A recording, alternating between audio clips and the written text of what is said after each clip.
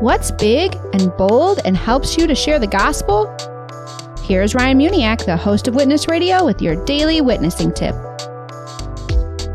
Gospel signs have gotten a bad rap lately thanks to groups like the Westboro Baptist Cult. But when they're used properly, they can reach a ton of people in a short amount of time with the message of eternal life. Signs with short, witty messages can leave a lasting impression upon the readers. And using signs with scripture are great too, because it isn't your words or opinions. I like to include a gospel website where people can go for more information. Now, maybe you feel like holding a gospel sign is a bit fanatical or crazy. But let me ask, do you feel the same way about the sign guy promoting a business? Or how about a sports fan in the bleachers?